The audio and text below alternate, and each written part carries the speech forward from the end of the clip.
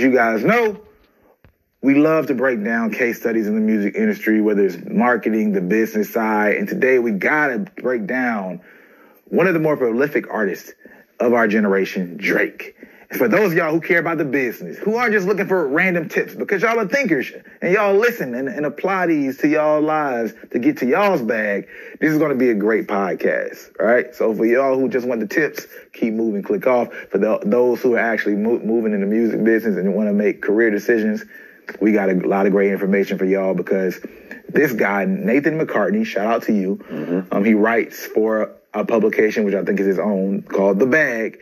And he did a great article where he presented a business review of Drake's business decisions over the years. We're not going to go over all of it. We'll link the article below. But there's some really strong points where, starting off the gate, I want to start with the fact that 77 out of the 256 songs that Drake has commercially released on his projects are certified platinum. 77 out of 256. Yes. What's that like?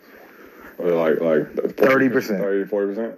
30%. Probably like a little over or whatever, but yeah, 30% of the songs he drops have gone platinum. That's crazy. That's a 1 in 3 chance of going platinum. That's kind of crazy. That is crazy. So you know, a Drake feature must be nice, right? Yeah. Now, we are making that kind of money because that batting average is pretty ridiculous, as stated in the article. Then you already know there's going to be some success that comes, because let's imagine that's the primary. How many of these are going to at least gold? Even bigger. If you know that level of success is there, once an artist gets to that level of escaping the game and just trying to get some validation, they can think a lot more about the business. Yeah.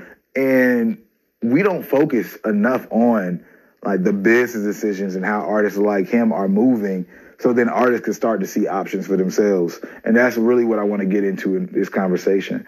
But you guys know, we love to break down case studies in the music industry, whether it's marketing, the business side. And today we got to break down one of the more prolific artists of our generation, Drake.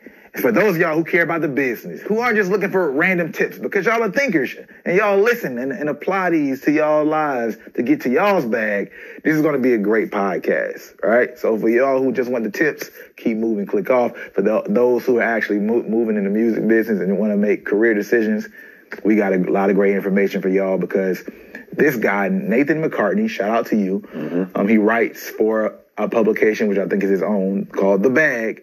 And he did a great article where he presented a business review of Drake's business decisions over the years. We're not going to go over all of it. We'll link the article below. But there's some really strong points where, starting off the gate, I want to start with the fact that 77 out of the 256 songs that Drake has commercially released on his projects are certified platinum. 77 out of 256. Yes. What's that like? Like 30%. 40%? 30%. Probably like a little over or whatever, but yeah, 30% of the songs he drops have gone platinum. That's crazy. That's a 1 in 3 chance of going platinum. That's kind of crazy. That is crazy. So you know, a Drake feature must be nice, right? Yeah. Now, we are making that kind of money because that batting average is pretty ridiculous, as stated in the article. Then you already know there's going to be some success that comes, because let's imagine that's the primary. How many of these are going to at least gold? Even bigger. If you know that level of success is there, once an artist gets to that level of escaping the game and just trying to get some validation, they can think a lot more about the business. Yeah. And we don't focus enough on like the business decisions and how artists like him are moving, so then artists can start to see options for themselves. And that's really what I want to get into in this conversation. All this money on the dice, came back and robbed the trice. Bitch, in my city, my hood, the only hood ain't got no lights. Fuck 'em, ain't been ducking, niggas ain't ducking, I'm about busting. All your bitch ass in the road, stepped on next to your cousin, nigga. I don't gotta think about mine, pussy, nigga, I'm slanging iron. You never had to take a shit and gotta wait in line. That's the reason niggas get the tell as soon as they start dying. I know you niggas see this shit, little nigga, I'm still playing blind. I know it's been on your mind, gangster, cause it's on mine. It's Gangsters on your mind, gangsters on mine. Whatever on your fucking mind, gangster nigga, that shit on mine. Ratchet ass bitch, wanna fuck the whip, try to charge me the script, bitch. Better fuck the whole clique. I told my nigga don't trust a bitch, they'll set you up quick. I won't try to set me up, I'm off the hip with the whole clip. Little bad bitch trying to tell Savage something. I'm on X, I want sex, I don't hear nothing. Some niggas suck this dick in the jungle, bitch, I don't fear nothing.